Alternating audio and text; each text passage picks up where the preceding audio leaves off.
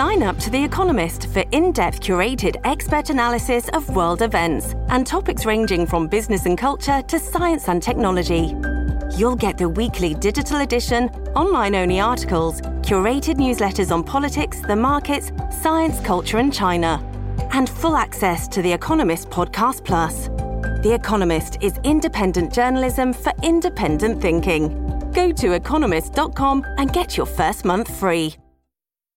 This episode is brought to you by Shopify. Whether you're selling a little or a lot, Shopify helps you do your thing, however you cha-ching. From the launch your online shop stage, all the way to the we just hit 1 million orders stage. No matter what stage you're in, Shopify's there to help you grow. Sign up for a $1 per month trial period at shopify.com/special offer, all lowercase. That's shopify.com/special offer. Hello, everybody. This is Marshall Poe. I'm the editor of the New Books Network. NBN listeners like to read books and buy them. So we thought we'd tell you that right now, our friends at Princeton University Press are having a remarkable site-wide sale. You can get 50% off books, including ebooks and audiobooks, with the code 50, F-I-F-T-Y, at checkout until May 31. You can save some real money on Princeton University Press books. I encourage you to go there and check it out. Welcome to the New Books Network. Hello, everyone, and welcome back to New Books in South Asian Studies, a podcast channel on the New Books Network. I'm Sanjukta Poddar, the host of the channel, and I'm an assistant professor in the Institute of Asian Studies at Leiden University.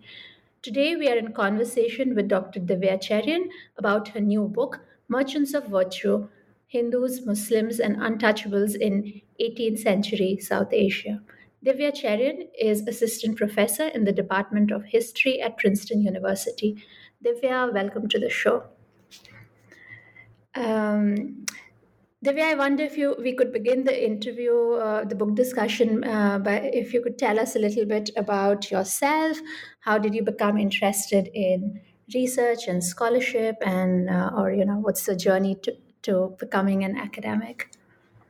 Sure. So first of all, thank you so much, Sanjukta, for having me featured in your podcast series here with the New Books Network. And, huge thanks to the New Books Network for existing. I think it's a really exciting, platform that's doing an important service to the field, but also to the broader public in terms of communicating new scholarly work to a wider audience. So, thank you to the institution and thank you to you. So, in terms of my journey to how I became a scholar, I think it was bit by bit. Honestly, I think as an undergraduate student, I certainly came to appreciate history. I majored in history. I mean, I studied in India. I did all my education until something called an MPhil, which is a research degree, a postmaster's research degree that used to exist in India and was very recently actually sort of cancelled by the University Grants Commission over there. So until my MPhil, I studied in India. But I would say that as an undergraduate, when I majored in history, it was sort of just, a choice I made without too much reflection. And there were some papers that really kind of opened up my eyes to the potential that history has as a discipline and how interesting and exciting it can be. But there were others that were really not that great, honestly. And, and the kind of mode of, I think you also are at Delhi University. In fact, I think we might have gone to the same college. The way in which at least history undergraduates were assessed during my time was through the answering of these sort of 4 questions at the end of the academic year, So the way in which many students prepared for these exams was literally by memorizing other students' answers to an expected, assortment of questions. There were these so-called tutorial essays that were in circulation in Delhi University, and honestly, it was a soul-crushing system. I hated it, and and even the idea of a single exam at the end of the year that determines your grades for that class for the entire year, it just seems like a system, designed to crush souls. So I wasn't a huge fan of history then. However, and this I've shared in maybe other fora as well, I think growing up in Delhi really oriented me towards pre-modern, pre-colonial history. I grew up in the neighborhood of Saket, which is right in old Delhi Sultanate spaces like Chirag Dilli, Mehrauli, and the even just the school bus ride that I would take every day would wind its way past different ruins. It was literally like a journey through India's past, starting out in the Delhi Sultanate, making its way through past Lodi monuments. I mean, of course, there were some Mughal monuments also in Mehrauli. So I didn't know all this at the time. I was just aware that from a very young age, in my walks around the neighborhood, that there are these like weird and interesting buildings. And it was really, I think, in class 7 or 8 that we studied about the Delhi Sultanate for the first time, and I was just like, oh my gosh, this is mind blowing. This is what these buildings are like. These are the people who built them. These were the societies that inhabited them. So I think that was truly a spark for me, the mix of living within these ruins and then learning about them later. And I think for that reason, I really enjoyed my the history class I did in the undergraduate years on the Delhi Sultanate and sort of what was at I guess it was late medieval South Asia. So anyway, so I then applied for a master's in Indian history at Jawaharlal Nehru University, which is where I would say I think I truly came to love the subject. And that I think had to do with the instruction, because of course we had classes, but there was a lot more emphasis on internal assessment, like choosing topics and really doing the historiographical work yourself, first of all. And then in the last semester, we got to write our own research papers, which is something that in America people already often do at the undergraduate level. But for us, at least how it was designed, we only got to do this at the very end of our master's degree. And that is when I think, it was one of those eye opening moments where I was like, oh my goodness, you can really ask any question and frame your research. And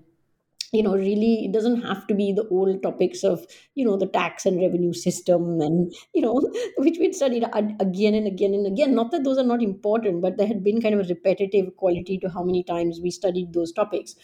And so that, I think, combined with the particular debates that were ongoing in Jawaharlal Nehru University, I became very close to anti-caste activists on campus who really opened up my eyes. I was also involved in the students' movement in JNU. I was part of a political organization. We waged struggles on questions of student scholarships, hostel rooms, but also these were struggles that linked kind of the very particular demands of students on campus with national and global level questions, which are things people sometimes mock about, JNU students with their cloth jhulas, thinking they're going to change the world. But I do think it was important to think at every scale and to also see the interconnections between the different scales in the moment. So I think that mix of kind of the questions that were emerging out of the student movement and looking through that lens onto history, I think pointed me to the particular types of questions I wanted to ask. And among those, I think the question of the history of caste before colonialism is really what emerged to me as one that I couldn't see a good answer to at that time. And we are talking about 2004. So yeah, this book has been in the making. But yeah, that's my journey. Okay, that's fascinating. And I think you've already kind of created a nice segue to the next question I have, because I'm curious to know how you chose this particular project that focuses on Marwar in the 18th century, which then ultimately led to this fascinating award winning book that we are discussing today. And since many of the members of our audience already conduct or wish to conduct research involving non English sources, including myself, I'm wondering if you could perhaps share your journey of learning to read early modern Rajasthani archives. I really enjoyed the many citations from the original edicts and orders, which you very generously translate into English with diacritics. And you even reproduce photographs of the records of the Bahis in the book. So perhaps a little bit about your project, how you reached how your journey towards the project, and a little bit about your uh, learning the languages of the archives that you work with. Yeah, thank you. So I think for me, I did give a sense of how I came to this question of caste. But when I think about it from the sense of the curriculum, like I said, there were these, very urgent discussions about caste and kind of silences about anti-caste sort of justice among some of the progressive movements on campus. I mean, nobody who was progressive would deny that there was a need to fight caste, but how do we do it? When do we do it? How much prominence does the anti caste agenda have in kind of the vocabulary of the student movement? I think that looked quite different when I joined Jawaharlal Nehru University in 2004. So as I came to, think reflexively about that question, it so happened I also took a class with the historian Tanika Sarkar, which was a class on modern colonial India, in which it was about caste, gender, and labor. So again, coming from that very, that fixed Delhi University curriculum in which we studied, again, these are important debates, but there was a lot of emphasis on the history of the anti-colonial movement, on nationalism, on sort of questions of economic history. I just felt that the question of caste, even in modern India, had not at least been part of that curriculum. Studies may have existed, but they perhaps were slow to be added to the sort of mainstream curriculum. So this class really opened up my eyes again. I was like, oh wow, so there's all this exciting work on colonial India. So that I think encouraged me to take a class on village society in pre-colonial India, and I was on the pre-colonial, so-called medieval early modern India track in JNU. And there I was so excited. I was like, okay, this class on like village relations is going to be the class where I'm going to learn about caste. So of course, caste was discussed, but the framework of that class was much more along land relations, sort of tenancy relations, tax relations, the ownership of the means of production, such as wells and plows and such like, which are very important to the operation of caste. Let me make that very clear. I didn't see any discussion of questions of touchability, untouchability, the what role, if any, does ritual play? What the sort of the word caste seemed to get blurred into the background. So that question remained very much in my mind, even as that class certainly served as an important foundation for me to pivot to the questions I later pivoted to. But I think when it came time for me to pick my own research paper, I said, well, this is what I really want to know. And so then came the question of, well, which part of South Asia and where and how to study, this question. And there, I think the advice and guidance of my professors at JNU, such as Professor Najaf Haider, Professor Rajat Datta, who has sadly passed away since, they said, there is actually a lot of rich material on either Rajasthan, many kingdoms in Rajasthan, or the Peshwa ruled Deccan. So, I was kind of on the fence, and that is when kind of life intervened when they happened to hire Professor Nandita Prasad Sahai, who also sadly has since passed away, who is a historian of Marwar. So I think her presence and her kind of like even like logistical knowledge of like how do you get to Rajasthan, where do you go, what's it like as a woman researcher, all of these things were helpful. Plus, I felt that there had been some research based out of the Maratha sources and on the Peshwa Deccan generally much more. So this me to Rajasthan, and I found myself on the Awadh Assam Express, which is a train that goes from Old Delhi railway station, comes all the way from Assam, goes all the way to Bikaner. I disembarked in Bikaner. And I would say that, yes, suddenly saw myself looking at these scrawled lines, these endless lines, which had no gaps between words. I'm not a native speaker of Marwadi. I'm like, oh my goodness. But again, maybe having that role model of somebody like Nandita Sahai, even Professor Dilbag Singh in JNU, who had worked with more with the Jaipur records, these are also people who didn't grow up speaking Rajasthani. So I was like, okay, this has been done, I can do this. you know so yeah, how did I learn the language? I sat, really, I just first they gave me this chart, okay, which had how what each letter like the letter in the pre-modern script, how it corresponds to modern Devanagari, like typed out script. So this chart was with me, but really it was not very helpful because once you combine the letters, they look different, they don't look just as they do when you separate them in this script. So still it was something. So I remember kind of triangulating between the chart, the bahi, the written record, and my blank page. And I think I just literally began copying out the what I saw, and I think then revisiting what I saw with what was in the chart, combined with the foundation of speaking fluent Hindi, there is a grammatical commonality between Marwadi and Hindi. Some words are also common. Slowly, the scribbles and scrolls started to make sense. Here, I should also acknowledge the kind of the service done by a gentleman called Shri Poonam Chand Joia, whom we call Joya ji, who worked in the archives. He had an administrative role in the archives, but he just genuinely enjoyed reading these bahis. So he was kind of busy doing his work, but he was available kind of as a points person. So he could not sit and literally just read with us for hours or something like that. But he sort of set us off, and I say us because I'm not the only one. There have been so many of us who went that I know of who went from Delhi, and he treated us all with equal sort of welcome and made time. So he could always be turned to for a quick, like, what is this, am I reading this correct? So I remember sitting in his office clearing papers, but he was always available. So his presence there, I think, was really encouraging.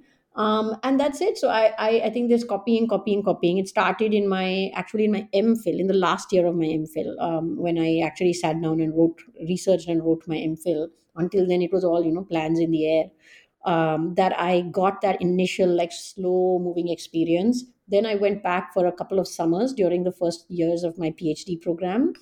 And then that's it. I descended and moved to Bikaner, really just, like, made it my home. I think that was an important part of the kind of research I have done, is to really just live in the town where this archives is. And that, again, was perhaps a product of circumstances, in that this is an archive that did not permit any photography, did not facilitate scanning or photocopying of these documents, on the grounds that they are old and fragile at that time, and certainly not for, like, individuals. In subsequent years, they have gotten very large grants, actually. The director of the archive, Dr. Mahendra Singh Khadgawat, has done a lot of work to digitize, like, almost all of the pre-colonial archive. But at that time, that digitization was not, it was ongoing. I mean, it may have started when I was there, I don't remember. So the only option a person had was to literally sit and hand copy this archive, or whatever you needed. You could type it out, if you could type quickly in Devanagari, or you hand copied it. Now, I wrote much faster than I typed in Hindi. So I hand copied on these index cards, okay, which was also a research suggestion made by Joya ji, which was very helpful. And that's it. And I joke that I turned into this year into a pre-modern scribe myself, because I literally was. But the good thing was, and this is what I've heard other historians say as well, is that I did not come after a quick stint with, like, thousands and thousands of pictures in a script that I would not have been as fluent in. So sitting there day after day, kind of, I sometimes say I treated it like an office job. I would be there when the archive opened, and I would leave when it closed. That I would just, I became very fluent at the script. Like, by the end of this time, I could read it like, we read English or Hindi. But, especially, when I could scan a page very quickly and see, okay, this is the rough, without having to read every word, like, this is what this document is about. And that's it. And it was like thousands of pages. So I think slowly, bit by bit, it was like climbing a mountain. I made my way to the end of this very voluminous record series. But it took that kind of time, that daily time, living in Bikaner, and just not giving up, I would say. And I would say, in terms of the fluency with the script, given my foundation in Hindi, it probably took me 2 months to start reading it pretty reasonably fast. So anyone can do it. I wouldn't even say this is some great achievement. I think, unfortunately, few people want to do it. If people wanted to do it's not at all difficult. Yeah, So thanks for sharing that, because of course, as both of us who have done our PhDs in US universities know, there is a lot of scope to and support in terms of funding to learn languages, but often students in Indian universities or universities across the world don't always have that support, and they struggle. So they often then end up working in archives that they might already know the language of. So it's really inspiring to hear that you are self-taught you were really thrown into the deep end and you started swimming, and thanks for sharing with the audience this snippet of how rigorous your engagement with the archives was. So I think, and that rigor shows. I must say that whoever reads your book, they'll see that rigor. So now I'll turn perhaps to the book itself. And I'll just those who may not have read the book yet, it's divided into two sections, and I found that I have to mention that I found the elegant organizational logic riveting. The two parts are called other and self, so other first and self then, and each chapter has a monosyllabic title: power, purity, hierarchy, discipline, non-harm, austerity, and chastity, which relate to the quote unquote virtues that are practiced by the Rathore state and its merchant bureaucrats. So I won't anticipate the argument beyond this. So maybe you could, before we delve into these individual chapters, you could explain this bipartite structure of the book, how you chose these particular virtues, and I guess I'm asking you to reflect or share the main argument of your work with reference to this very fascinating structure. Mhm. Thank you. Yeah, I mean, so I think this was the kind of like the organizational structure really came to me in the revision process from dissertation to book. And I realized that, there is something about the deployment of virtue, of kind of moral, ethical, self-fashioning and positioning, and also kind of an expectation, kind of a encouragement of others to be virtuous similarly, that is playing an important role in the dynamics that I trace in the book. And so when I reorganized the book, when I rethought the dissertation into a book, I felt that I wanted the organization itself to reflect those the argument of the book. And in fact, it was pretty late in the revision process when I suddenly realized that actually, perhaps without even knowing it, there are virtues at play in each chapter, pretty much, except for kind of maybe the first one, which lays out some of the background of the the argument.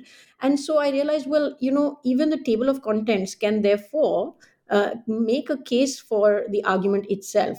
So it was a very slow process. I think I still remember it was during the pandemic. The world was shut down. We were isolating, and I think as I was waking up, pre-waking up, right before waking up, this idea came to my mind. I'm like, so that's how the single word titles of each chapters came into being. But as for the central argument of the book, in it I argue, or I show, that the merchants of this Western Indian kingdom of Marwar mobilized the tremendous gains that they had made in terms of wealth, but most importantly for this region, in terms of their leadership positions and their participation in the administrative structure of the state. They mobilized these two things in order to engineer a shift in the region's caste order. So not only did they seek to engineer a shift of their own status into being counted among the most elite groups within the caste order, but to also remake the logic underlying the region's caste order. So what I mean to say here is that, Rajputs in particular, that's the landed warrior elites, enjoyed a deep hold upon, being kind of the most elite group in this region, which stemmed from 9th, 10th, 12th centuries, the deep emergence of this Rajput caste, that B.D. Chattopadhyay has shown quite well. Others have also shown. So it's like from many, many centuries, this kind of the not just the political and temporal hold that Rajputs have over land, but there's also an ideology of Rajput blood, Rajput valor, the Rajput body, that underpins the very high status that Rajputs had. Brahmins just across South Asia, due to their resource that lay in the ideology of, Brahmanical purity, Brahmanical ritual, Brahmanical learnedness, that they had a certain claim also upon kind of being the most elite. However, in this region, they didn't have that kind of economic basis to high Brahminical status that we see in peninsular India, where again, since the medieval period, you have these large temple complexes, kind of an economic basis as well to Brahmin dominance that we don't have in the Rajasthan region. But there is this other claim that Brahmins do have. Now, merchants is claimed to being among the very topmost would come out of their command over money, and that unfortunately doesn't really have a place in terms of kind of an ideological basis for elite caste rank. So money couldn't really be a basis for asserting kind of inclusion among the region's most elite that the merchants were seeking, and that they had in a sense achieved through the kind of power, economic and political, that they had. So I argue that they instead mobilized mercantile virtues, mercantile ethics, as the foundation for their inclusion among the region's most elite. So, of course, there were ways in which they replicated kind of Brahminical caste purity, which is by asserting separations, segregations, much in the same way as Brahmins would from those who were deemed lowly, which included artisans and such like, who were called the Poon Jat, or they were also called Kameen or Kamina, right? But it also included separations from another demographic, which was classed as achep or untouchable. And here again, other than kind of older and more recognizable or sometimes unspecified ideas of, we need distance from them because it is against our ethic or our dharma, or it's against our prestige or marjad. So there would be that kind of vague reference to, caste rank. But there would sometimes be a reference to the fact that these people are meat eaters, or that is, they harm. So they was not a literal reference to meat eating, but that they harm animals. So this idea of jeev hansya, which is the term used in these records for violence upon living beings, specifically non-human animals, that was mobilized in their petitions in a range of orders from this state as well, a state that is overwhelmingly manned by merchants, citing violence against animals as grounds for the deeming of some people as inherently criminal. And these same inherently criminal people are explicitly listed in other orders as being among the untouchable. So I argue that there was an addition of vegetarianism, not coming out of the more commonly understood Brahminical origins of vegetarianism, but coming from a Vaishnav Jain mercantile adherence to to vegetarianism, that is mobilized in this kingdom and takes on the power that it does. So it's not just the kind of vegetarian Vaishnav king who is a Rajput, who, due to his adherence and his formal initiation into a Vaishnavite order, it's not just that he issues this command and lo and behold, suddenly the state is running around trying to implement it. But we really see a diffuse and wide ranging phenomenon in this kingdom in the latter half of the 18th century, where the state's functionaries genuinely go on the ground and dock people, fine people, arrest people, and in the case of the some of these so-called untouchable groups, that is the Thoris and Bawaris, are today a scheduled tribe, and also butchers, most of whom are Muslim, and Muslims in general are singled out for much harsher punishment and even expulsion from the kingdom, not just as an order, but genuinely multiple efforts are made to remove them from the body politic.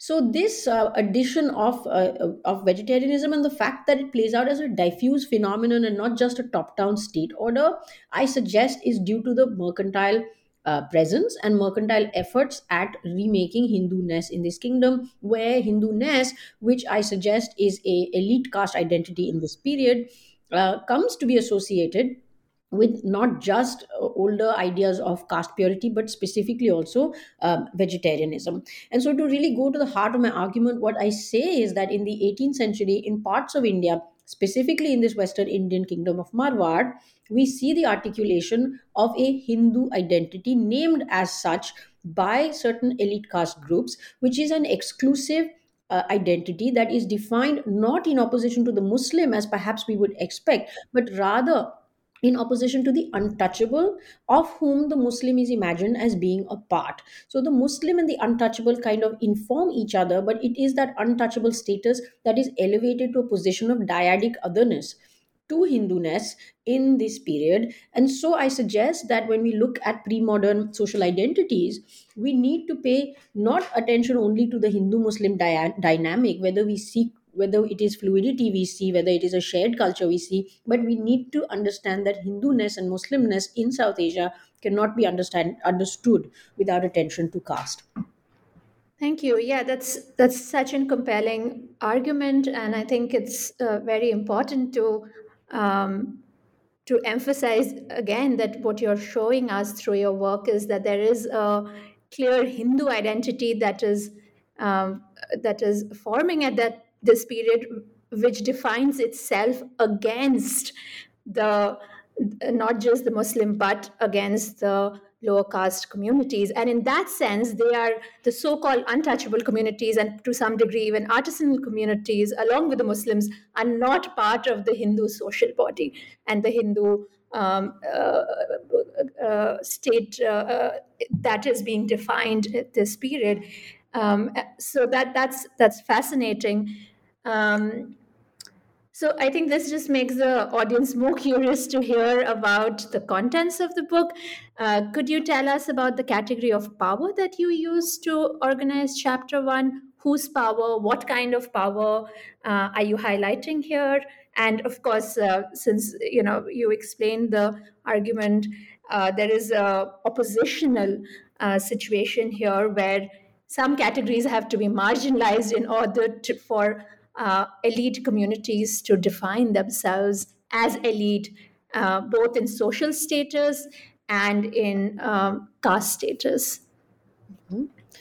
Yeah, so I think really the chapter that is called Power, for me, it was meant to give a historical account for how it is that some of the principal actors engaged, there are catalysts in the remaking of the caste order, in the articulation of this particular kind of Hindu identity, and not just the articulation, but the implementation of it through the state's law.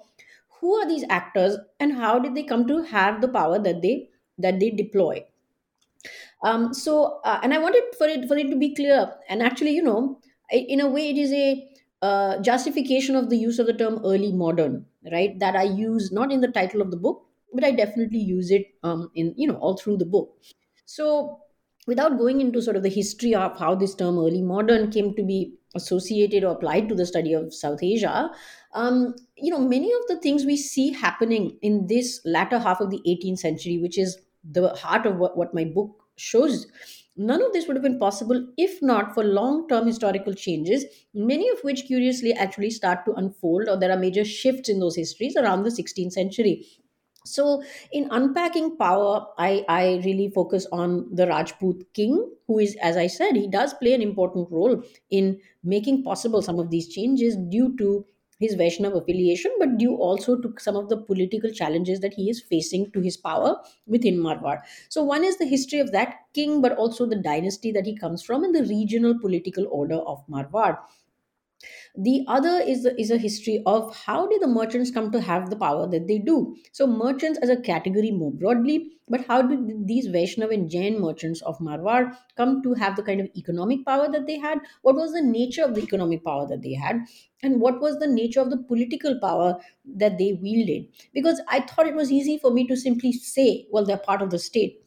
I really wanted to show just how much they were a part of the state from the top to the bottom in terms of the administrative structure of the Rathod kingdom by the 18th century. So I show some of that.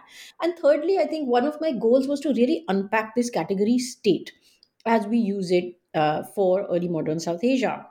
And I think I was also invested in using the term state, not just court, that is often used, for early modern South Asia. I feel that the term state encapsulates a certain power relation that I wanted to highlight. It is not just a site of cultural production and sort of ethical directives, which it is certainly. But I think for me, the term state carries this other valence of political economic relations that undergird it. And I wanted to unpack the state, and I wanted to move beyond the king. I wanted to move beyond his nobles and kind of an older landed aristocracy. I also wanted to undo the association that people often have of Rajasthan with Rajputs. That the state in Rajasthan are the warrior elites of these Rajputs who have been ruling since the late medieval period or even the early medieval period. So I wanted to show that actually, no, this is a very dynamic entity, and here is what the anatomy of the state looks like. And there I also make a reference to the concubine of Maharaja Vijay Singh, whose name is Gulab Rai, or whose name was Gulab Rai, or that was a name that was given to her when she was incorporated into Maharaja Vijay Singh's household, how she is actually also playing a political role, which we can't fully trace because she hasn't left that kind of imprint in the everyday records that I look at. But she definitely had a role in favoring certain merchant caste men to the position of, prime minister of the kingdom. She seems to be a real player in the politics, which had consequences on the ground as well. So I couldn't fully show what she's doing really on the ground, but I wanted to make clear there's also this actor that is an important actor in the period that I am looking at. So that broadly is kind of the zone. Power is of course a large category, and there were different ways in which it was enacted by different actors. But here really it was to show the people who are using that power to remake the caste order. And there's also transition in the nature of power that is being exercised that you show, right? With the upward mobility that the mercantile castes are seeking, you show how they integrate themselves into domains that they didn't have prior presence in or didn't have this dominant a presence, like the bureaucracy, and they become really the right and left hand of Maharaja Vijay Singh. And it does seem that the courtesan Gulab Rai, I mean, I'm wondering whether you can conjecture that probably she herself belonged to either a Vaishnava community or perhaps mercantile caste. Perhaps that's, as you said, it's not available, that kind of evidence to make that kind of conjecture. But it's interesting why she would favor certain people from certain castes in their quest for upward mobility. Yeah, I mean, in response to that, I would say that I think it wasn't that she kind of singled out merchant caste men, but that there was just a large pool of merchant caste men who were very active and who had the skill set, sometimes the family legacy of working for this kingdom. So it wasn't that she chose merchants from among other caste options. She may have likely just chosen another merchant caste officer as being like her ally at court, but she was part of that dynamic is what I would say. In terms of her own caste origin, I think it's unlikely that she was of mercantile caste origin, but as you say, it is possible. We don't know. In the circumstances of this time period, children were sold at a very young age into slavery in times of distress. Parents did that during famines and such like. So it's very possible that maybe even a poor mercantile family could have faced that kind of circumstance. And in fact, it would have been embarrassing perhaps for mercantile caste fellows to admit that this was formerly a woman of their caste who was now in the status of a concubine. But historians say that it's more likely that she was of a Jat origin. We don't know. Actually, we don't know. She could have been any caste origin. It's completely erased. Yeah, But and that kind of interesting mobility that you see in this middle caste, I think that's, and their ability to move up in the hierarchy in order to entrench themselves in the power structure. That's fascinating. And here we also have a female figure, which is often rare. So maybe we can turn to chapter 2 here, where the ethic of purity is the focal lens through which you read the Marwar state. And here we find the figure of the Achep and the Turk, which I'll let you explain to the readers, as the target of many of the Marwar state edicts and legislations. So could you tell us more about mhm. this ethic of purity, this virtue, quote unquote, virtue of purity?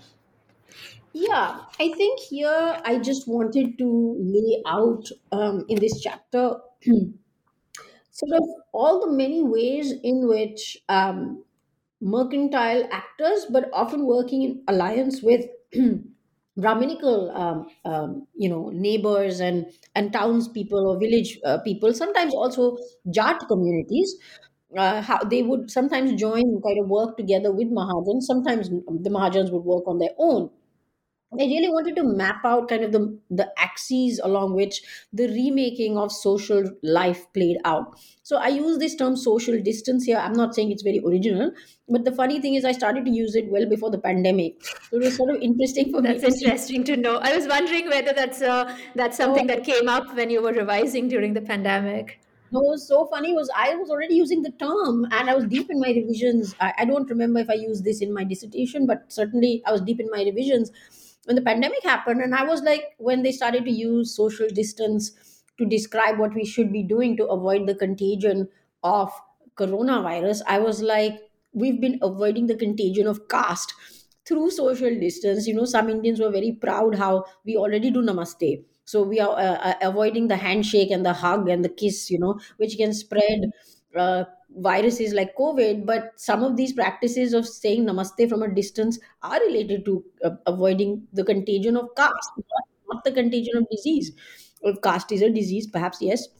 So I think for me that was actually kind of, maybe I should have put in a footnote that this predates the pandemic, but I wanted to show the axes along which that remaking of social life happens. And I think for me, one was neighborhoods. There were people who asked for their homes to be shifted because a Muslim was living close to them.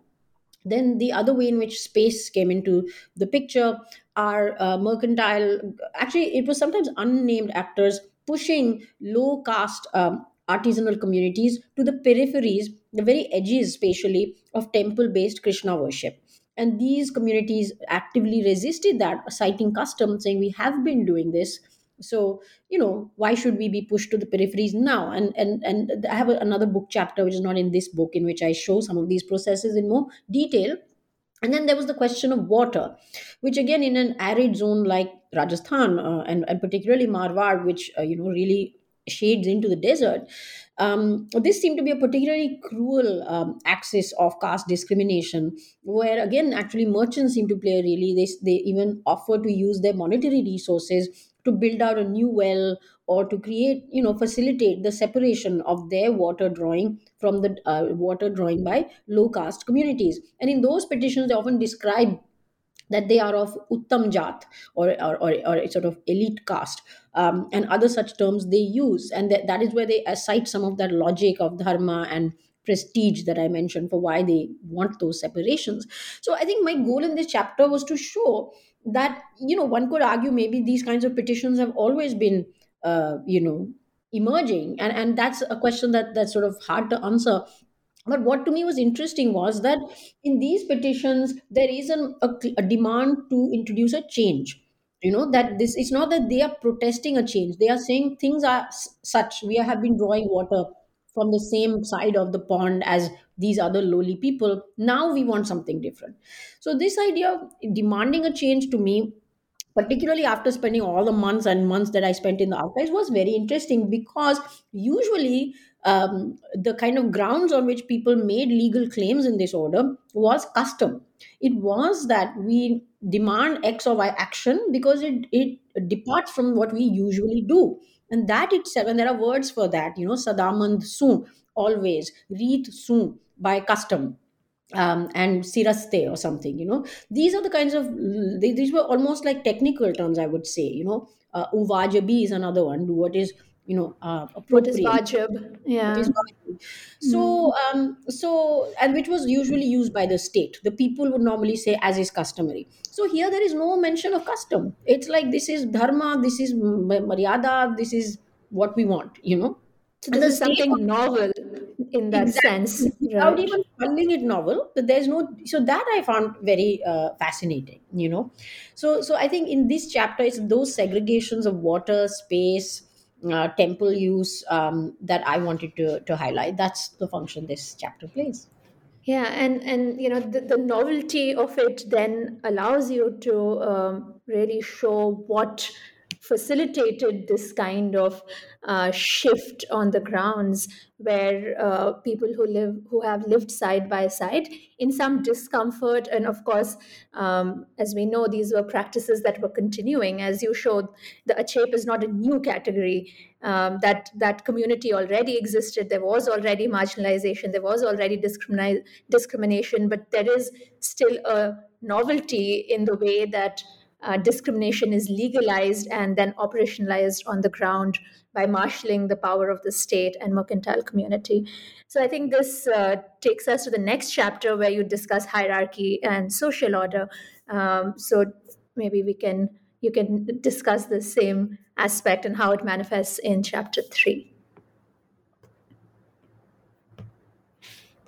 Yeah, so I think in in this chapter, I think I honestly wanted to kind of give a, I think, answer a question that the reader, especially the informed reader of early modern South Asian history, of the history of Hindu religion, perhaps would be asking, what is so new about this Hindu? We know that the term Hindu is used in um, pre-modern records, sometimes as such, as I think Cynthia Talbot's work shows this for like 13th 14th century Andhra.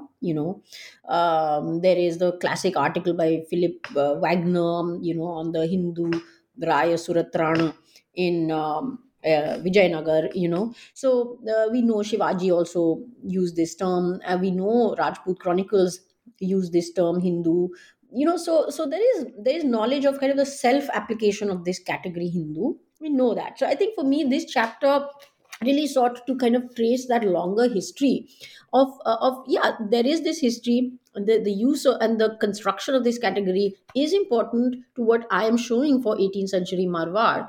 But I think for me, what was really unique or different in this chapter is the fact that it is not being used in literary chronicles, in kingly self, like texts meant to be read by elite groups that are, a type of kingly self fashioning or a dynastic history or even poetry.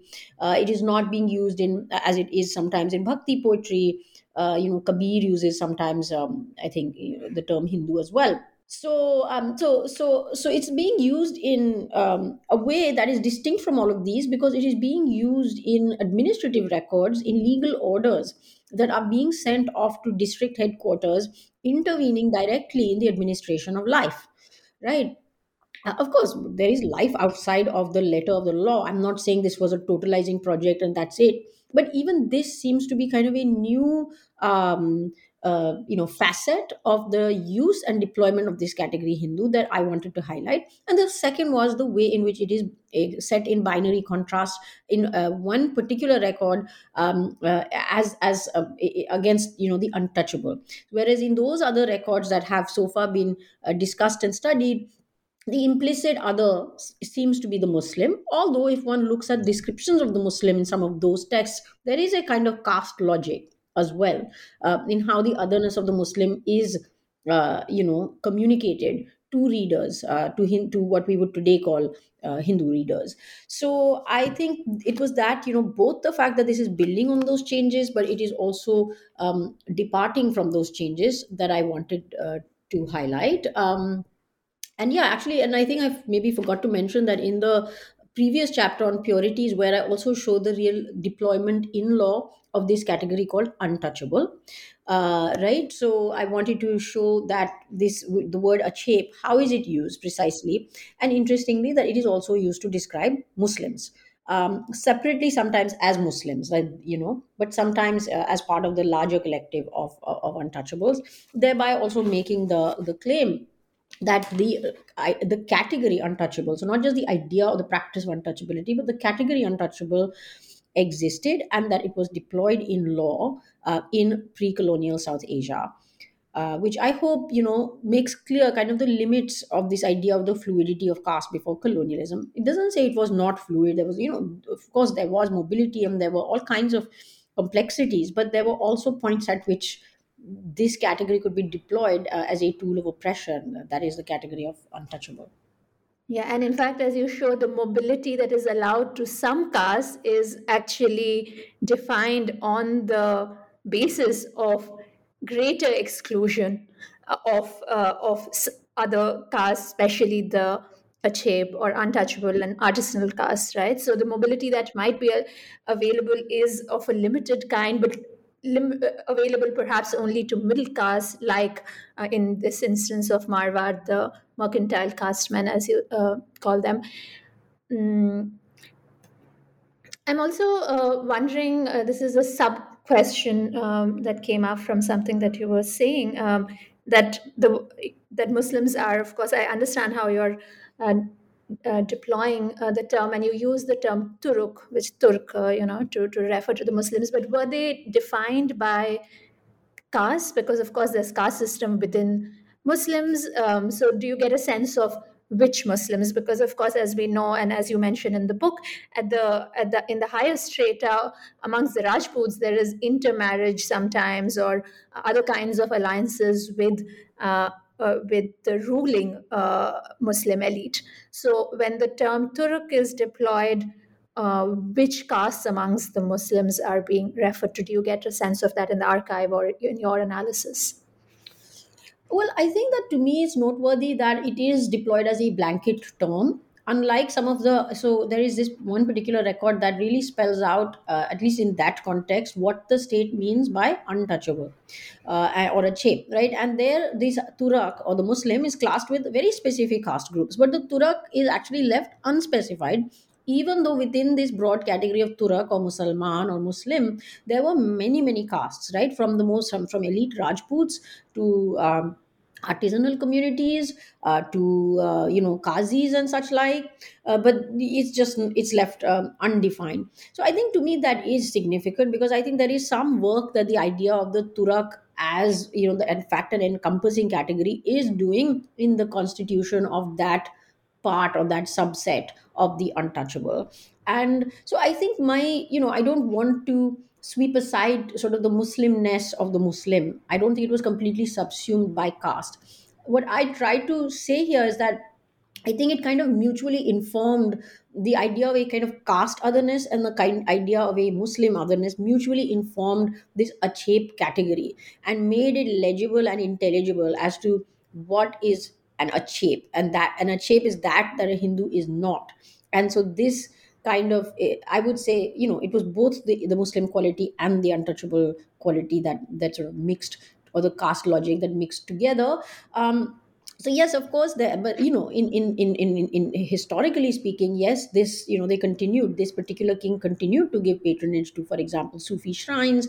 There were many Muslim artisanal castes in Marwar. There are references to qazis, in that come into these records as well, in particularly Nagaur district, which had a history of kind of shared government with the Mughals. I would say that in on the ground the picture is a bit complicated, but I think that there aren't also that many elite Muslims in this region, from what I can understand. I know there are certain castes among Rajputs, particularly the Kyam Khanis, but they're on the edges of Marwar, so they are there, but they're not. I don't get an organic sense of their presence in this state from these records. And going back to your point on mobility, and that is one of the points I was also trying to make, is there's a lot of literature on like early modern circulations, early modern flows, which I think is very important. But I think that was another kind of limit that I wanted to point at, is that those circulations and flows that kind of made this large, early modern Eurasian or Europe, Asia, Africa kind of space, that they were accompanied by also forms of oppression, but also new forms of oppression or new intensifications of oppression that were in fact part of that same increased mobility for some. That the increased mobility for some could become a cause of the increased immobility of others. That's really well put. I think that's the sense I got from the book, and it comes across very clearly. So in chapter 4, I think the sense of othering, you really get a sense of how that is happening in social and cultural life. The making of a vegetarian body politic, which was a fascinating phrase, and the Marwar state turning moral police against the dietary practices of its subjects, and and attacking the daily life of subjects to some degree, if that's fair to say. So the moral policing of the lives, of the private lives of the subject is fascinating. And of course, anyone who reads this chapter will, it's hard not to notice the parallels with the current scenario. So I can only imagine that when you were writing this, this was something that must have been at the back of your mind. So even if you wish to reflect on the contemporary politics, I can ask you again about that later. But if I would love to hear more about this idea of a vegetarian body Mhm, politic. mhm, mhm. So actually, chapters 4 and 5, maybe we can even discuss them together. Even though chapter 5 goes into the self, they really work as a kind of a twin kind of giant chapter, which is that these two chapters lay out this sort of front, this that the Marwar kingdom under the rule of Vijay Singh opened up, which was this war against hurting non-human beings.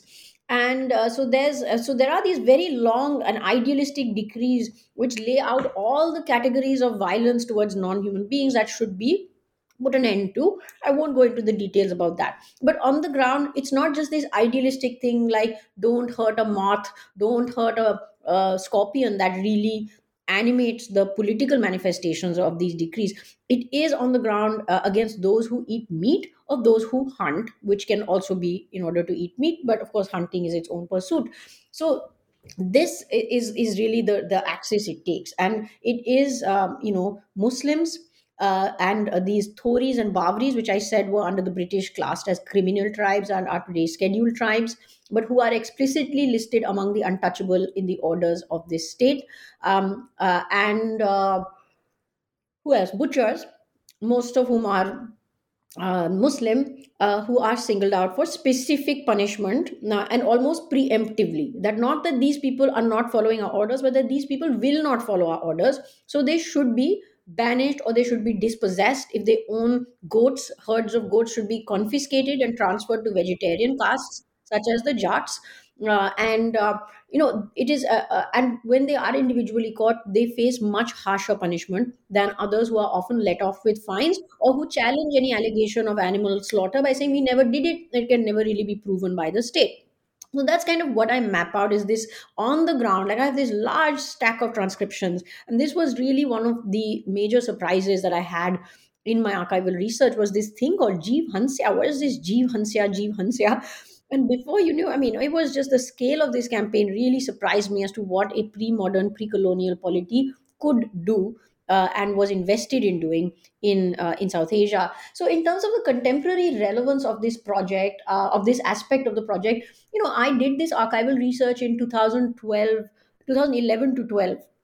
And this was, yes, there was a history of kind of the institutional targeting of lower castes and particularly Muslims in things like expulsion from middle class apartment complexes. Gujarat had some of a history of kind of the state getting involved in some of this, but the way it took off at an all India level after 2014, that was not something I saw coming, obviously, when I was doing my archival research. At that point I was like, wow, what a weird chapter in South Asian history. That's really what I was thinking as I was amassing these records.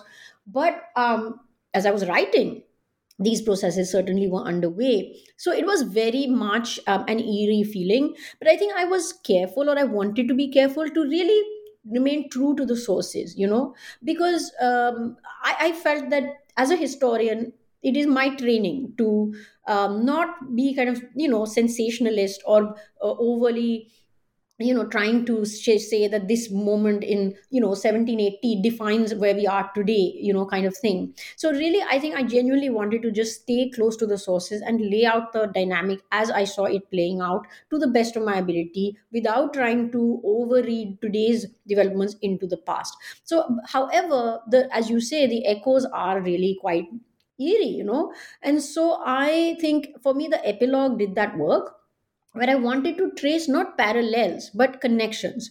So, how over time through the colonial period, some of the dynamics we see have brought us to where we are at today. So, kind of a genealogical connection with that 18th century moment is how I tried to address that, and how ways in which attitudes of disgust that, for example, Joe Lee has shown do inform the operation of caste, and the work of Parvez Qasem Fachandi on Gujarat in the 2002 riots also shows the role that the stigmatization of meat eating, of animal slaughter, kind of the ethical condemnation of Muslims for that, played a role in justifying violence against them. So it's a genealogical history I trace, but genuinely in my research, my goal was to show what I saw. Um, Mhm. And yes, I mean, anyone who reads now will, of course, see that parallel. But as you were saying, that was, and anyone who reads will see how true to the archive, the truth of the archive that you saw, you reproduce that without taking leaps of licenses and leaps, and that I am sure is very appreciated. And in chapter 5, which you of course discussed a little bit, this idea of which is titled non-harm, which sounds like such an apparently harmless and pious virtue, but that gets operationalized and against whom, as you just discussed. So maybe we can move on to chapter 6, which is on austerity, which is really, I think, you bring home the Vallabha and Jain ethics of austerity and how that is practiced against the self. Because so far, of course, it's the other who remains the target of defining the self, but now the self itself is increasingly policed, disciplined, and punished. Though again, here the punishment is differential, as you show us. So, yeah. Yeah, so I think both in the chapter, I think is it 5 and 6 and 7. So the self section of the book, the second part of the book, in that I think yes, I turn very much to how this remaking of kind of the elite caste identity that the merchants were leading was not just about identifying what the Hindu was not or what the non-elite was. That was not the limit. It was also a remaking of the self in consonance with those very virtues that were being cited, that kind of fueled this rise to regional preeminence or caste preeminence that the merchants were seeking. So you had to walk the talk, and so I think, of course, some of this is also an older process, the kind of adherence to the ethics of bodily simplicity, bodily austerity, not indulging the senses too much, which extends also into chastity. So maybe we can also bring in the last chapter of the book, where there is this sense of it's a deeper history within these communities. It's not only linked to kind of asserting caste dominance. Among mercantile cultures of both Vaishnav and Jain, there is this emphasis of a shared culture of all of this, where the excess of especially accumulated wealth is to be manifested in rituals of the community, festivals, wedding feasts, these charity. These are the sites where you are to really expend that wealth you have accumulated, not spend it lavishly on your own self. So wealth aside, I think I try to show how the other side of sort of how you do or don't expend wealth is how your relation to your sensory self, right? And that's where again I was very surprised that these orders that also prohibited the brewing of alcohol, because no violence was involved there. Orders that prohibited gambling, which are actually a part of mercantile, which is part of mercantile cultures. The work of Ritu Birla has really shown how the kind of history that has histories of speculation in the late 19th century. So gambling, alcohol, and also kind of a restraint on the sexual activity of mercantile caste women is another axis along which the remaking of this Hindu self plays out. And there I highlight that, once again, even though the orders are from the mouth of the state, so to speak, but the state is, and I try to show where possible, that the state consists precisely of these elite caste men themselves, not the Rajput king, not Rajput officers, that there is a kind of buying into whatever directive may or may not have come from the king himself. There is kind of a buying into and a kind of wide imposition of these things on the ground that cannot be attributed only to kind of a top-down kingly effort. But secondly, the caste communities of these mercantile groups and also of the Brahmin groups are also very active in imposing the ethic upon their own fellows. So it's not just the state. We can see that their own non-state localized caste bodies, which are called the Nyat in this area also play, like use signs of expulsion, humiliation, boycott as tools through which they uh, encourage members of their caste to follow these expectations of vegetarianism, non harm, non violence towards living beings, bodily austerity, chastity, and such like. And I argue that it's not just a kind of inherited ethic, but it, as others have shown, this is important to maintaining a reputation of respectability, which in turn is connected to creditworthiness among mercantile cultures. That Douglas Haynes, for example, has shown for working out of later sources in Gujarat. So that's the intervention there. Yeah, and women, of course, also fall victim to this moral regime, and the extension of the moral regime, of course, on women's bodies at all times is well established. But here you show a specific case where abortion, which activates that issue of harm to the fetus or to the baby, that triggers off some of these anxieties, but then that becomes a yeah, I don't want to anticipate the argument entirely, but that's a fascinating chapter. And maybe you want to talk a little bit about, again, women appearing in the archive in these ways. Mm-hmm. Yeah, I think the references to abortion were one of those moments for me where I was like, oh my goodness, like this is such hotly debated issue in America, but growing up in India, we never heard much of an investment in abortion as a moral issue. So to see such a sort of hardline position in this 18th century kingdom on abortion, and again, not just a position but an actual application of the position through the state's administrative machinery, surveillance networks, neighbors informing on each other, which they also did in the case of meat eating. That was again a huge surprise to me. Subsequently, I have made this into its own article because I felt I couldn't do justice to what I was finding about histories of sexual deviance, of abortion in Marwar. I couldn't do justice to it in the book, so I made it its own separate article. But in doing more research, I found that there are similar histories also in the Peshwa Deccan in the 18th century, and also in the neighboring kingdom of Jaipur in the 18th century. So I think there's this interesting, like, line of potential further inquiry there. Like, there is a much greater policing of women's bodies that is being unleashed in the 18th century in certain parts of post Mughal South Asia. That is fascinating. And to me, what really stood out once I actually looked carefully at the cases I gathered is that they're all, or most of them, are merchant caste or Brahmin women. So there's no concern with abortion done or not done by artisanal women, peasant women.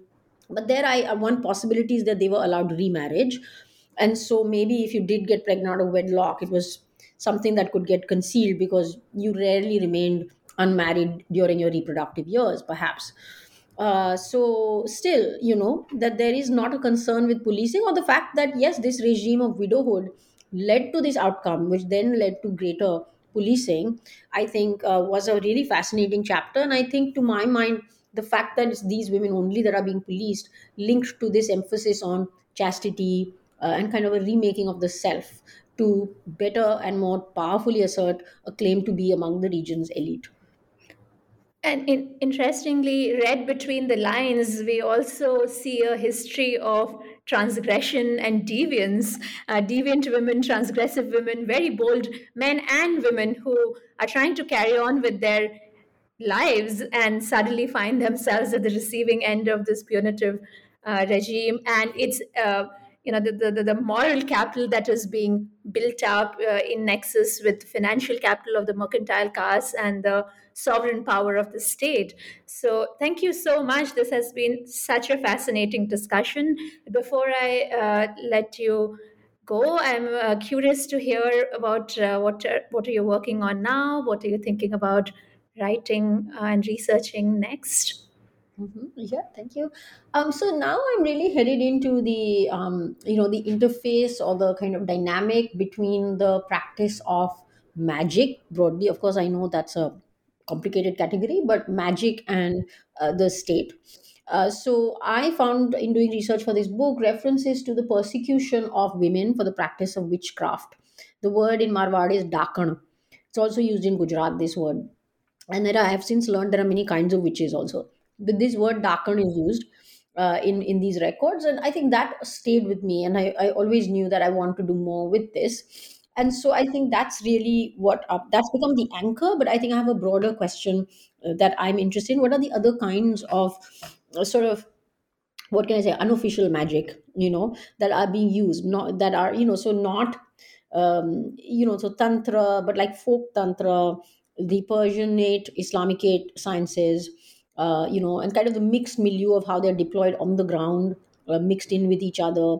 It's that whole world that really fascinates me. But I'm going to be tracing the history of this dynamic into the colonial era. So how do things change once, instead of the pre-colonial state, you now have a colonial state?